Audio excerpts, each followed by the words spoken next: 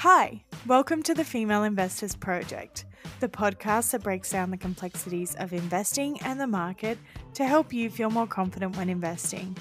Join me breaking down jargon, investing concepts, and market events, and hopefully learn something along the way. Hello everyone, welcome to another episode of the Female Investors Project. I'm still so stoked about my new intro. I think it's really cool. Thank you for joining me again for another episode. Today, I am going to be talking to you about some of the stuff that isn't necessarily what you love to hear about. It's pretty dry, but it's all super important for your investing in the long term. And the sooner that you get all of this stuff nailed, the easier your investing will be for the rest of your investing journey. So let's start getting into some good habits now.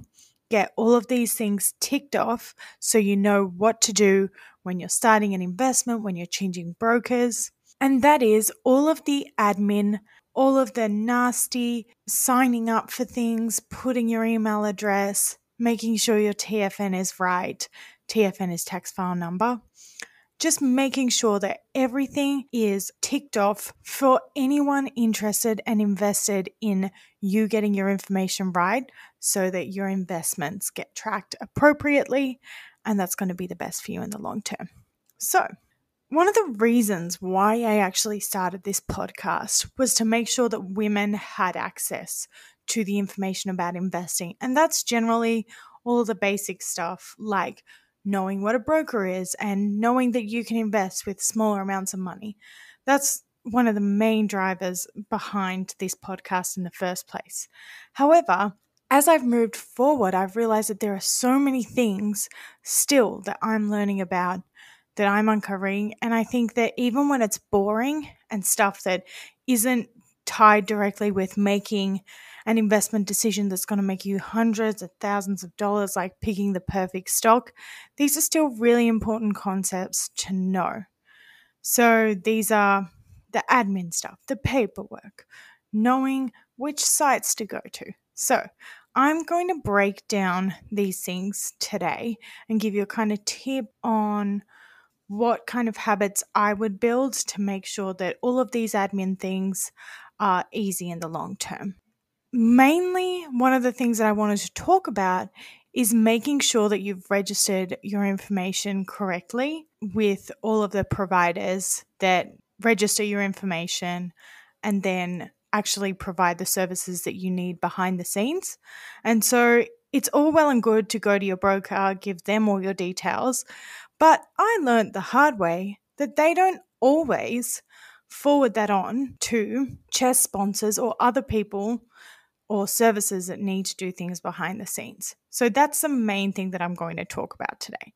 And there are lots of concepts that I may have touched on previous episodes, but they're still really important and it's a good refresher. So I'm going to be breaking all of those concepts down as well.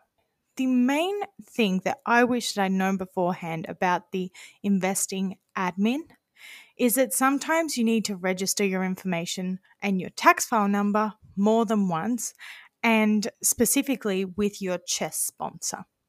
First things first, what is a CHESS sponsor? CHESS stands for Clearinghouse Electronic Subregister System, and it is a system put in place by the ASX that allows the ASX to keep track of who owns which share or investment. And this is really important because having a CHESS sponsor and having your details in a subregister means that if your broker, who's the intermediary between you and the ASX, somehow stops functioning, there is still a third party that has all of your details that can make sure that the ASX correctly allocates your shares to you. And this is really important because if we're building wealth for the long term and planning to get a 6 or 7 figure portfolio, you don't really want to put all of your eggs in one basket in terms of trusting your broker with that amount of money, because that's a big chunky portion of your wealth to lose. And that's why a CHESS sponsor is important. Having a chess sponsor means that you will have a unique identifier, and this is called a HIN or a holder ID number, HIN. You can have multiple, and what I've found is that you have one assigned for each brokerage platform that you use. So I use a couple brokerage platforms, and I've found that I have two HINs, and that's because each broker will go to their own chess sponsor, and that isn't necessarily always the same. An example of who your chess sponsor might be, we've got companies like Link Market Services, Open Markets Australia, Computershare. These are all companies where one of their offerings is to actually just make sure that there's a list of people and which shares they own attached to their HIN. I found out at the end of this year that I hadn't actually registered any of my details with one of my chess sponsors. Now, this is a really interesting thing because, as I said, I've got two HINs, and with one of my chess sponsors, all of my information was there. It was tied to my tax file number. And with the other one, I didn't realize that you actually have to go into Link Market Services and register all of your details. And that includes things like your tax file number, even your address, but that's usually tied to what you've given your bank or your broker anyway.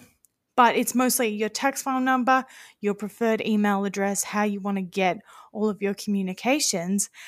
And this was a really important discovery and one that I made too late because I realized that none of my dividends for one of my investments was being connected to my tax file number. This is also a great reminder for everyone listening that tax is due in 2 weeks from the release of this episode. It's due on the 31st of October. So if you haven't done your tax return yet in Australia, make sure you do it very soon. But yeah, I realized that none of my details were tied to my HIN because only a portion of my dividends were being captured by the ATO. And it's really important to do this throughout the year so that you don't get stitched up like I am at the end of the year, where you actually have to fill in your dividend details by yourself rather than have it auto-filled by the ATO. And let me tell you, it's painful. So this is a reminder to go in, find your HIN, your holder ID number, make sure that you can log in to the chess sponsor's website and make sure that all of your information is up to date. It'll save you in the long term. You're welcome.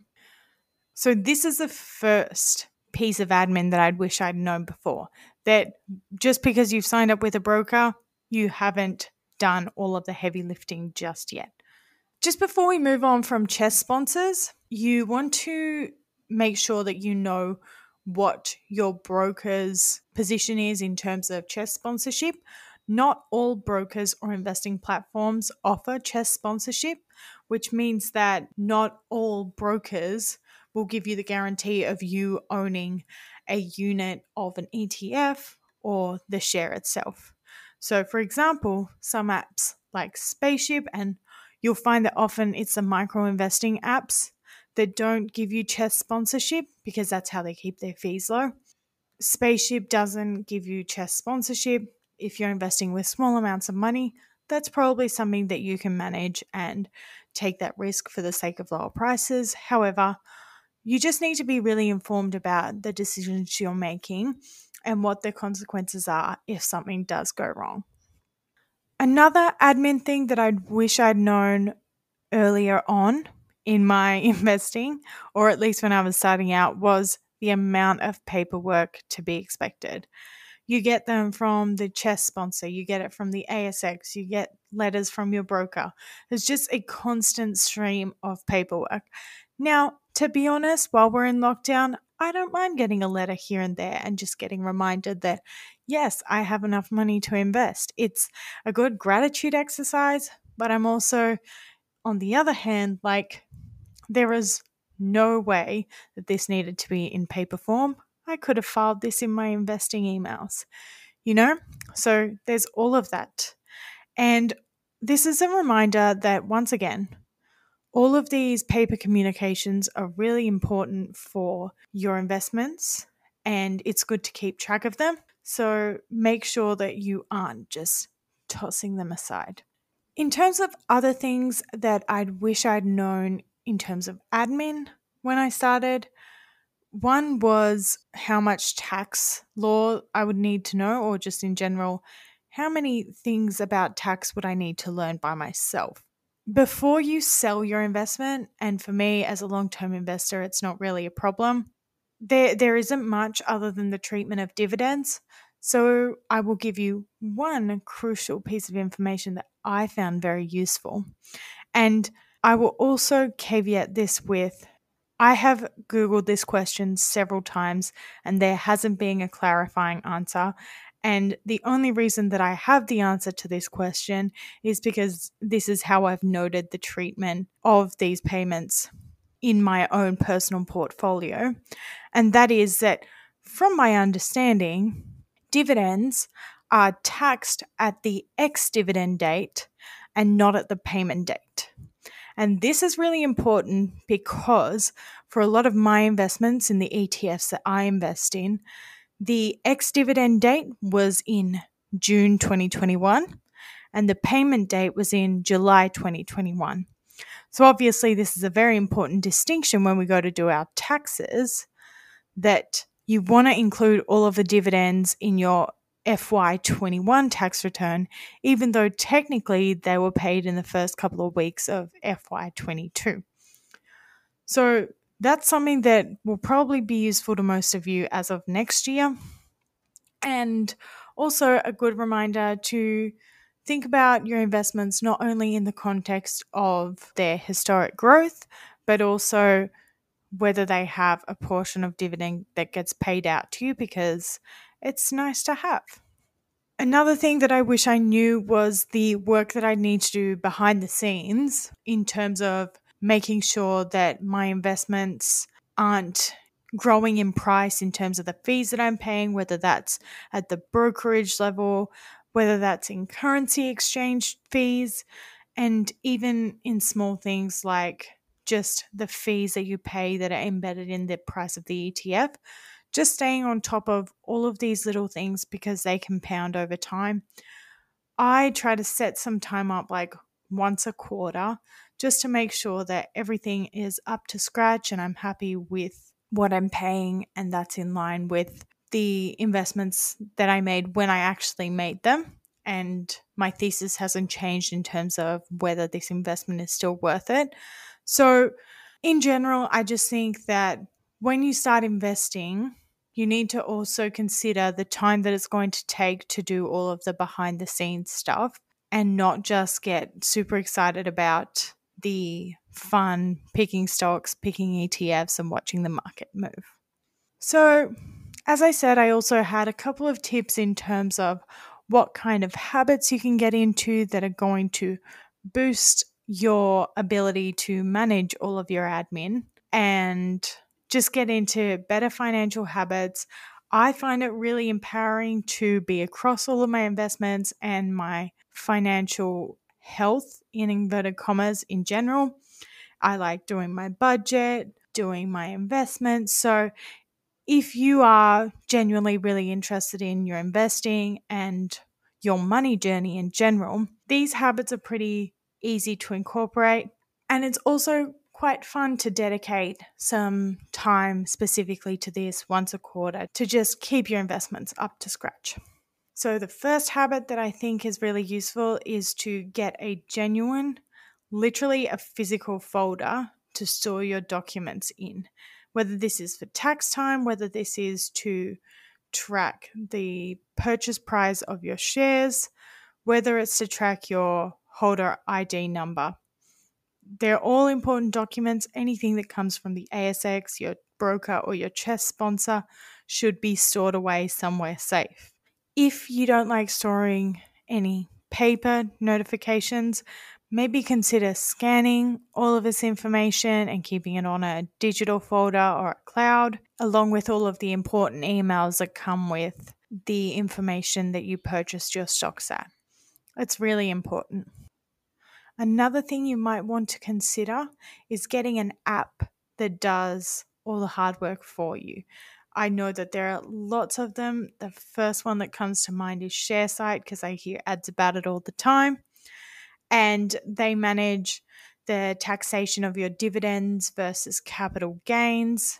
They manage the treatment of your shares, any fluctuations in exchange price. In general, they also just give you an overview of what's happening in your portfolio. By no means am I sponsored by this product, but I thought it would be a good idea to talk about some of the products that exist for you to think about what you need from your investments and what you need from products to get you to the results you want from your investments.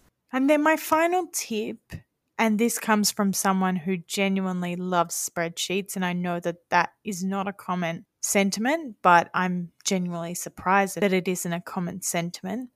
But get a spreadsheet and track what you're buying, what the purchase price is, at which date.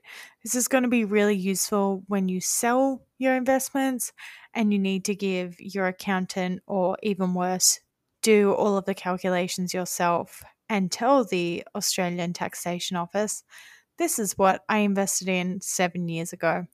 It's a lot of work, but with all of the money that we'll be making in the long term, hopefully it's very much worth it. That's about it for today. I hope you've learned something about all of the paperwork and the hidden admin behind investing. If you're looking for something a little different, I am doing a series on the ASX 200, and that is on my Instagram. Please go and check it out. I feel like I am slowly becoming a master of video editing, so I could be the next big YouTube star. Just kidding. But yeah, it's a very fun and challenging new medium. So I hope you find it useful. I found it super interesting, and I'm definitely learning more about the ASX 200 just when I thought that I couldn't learn more. Then again, my investing journey has been all about learning, and I hope yours keeps to be all about learning. You'll hear from me very soon on this podcast. Thank you so much for listening. Have a great day. Thanks for listening. Everything you heard today was general in nature and a reflection of my personal experience and opinions only. None of it is financial advice. I'm not a licensed financial advisor, so please contact one if you need to before making any big financial decisions. I'm all about making smart, well thought out decisions with your money, so do your own research before considering any stocks or products I may mention on the podcast. Oh, and don't forget any legal and tax implications that may arise from your investing adventures. I hope you had fun. See you next time.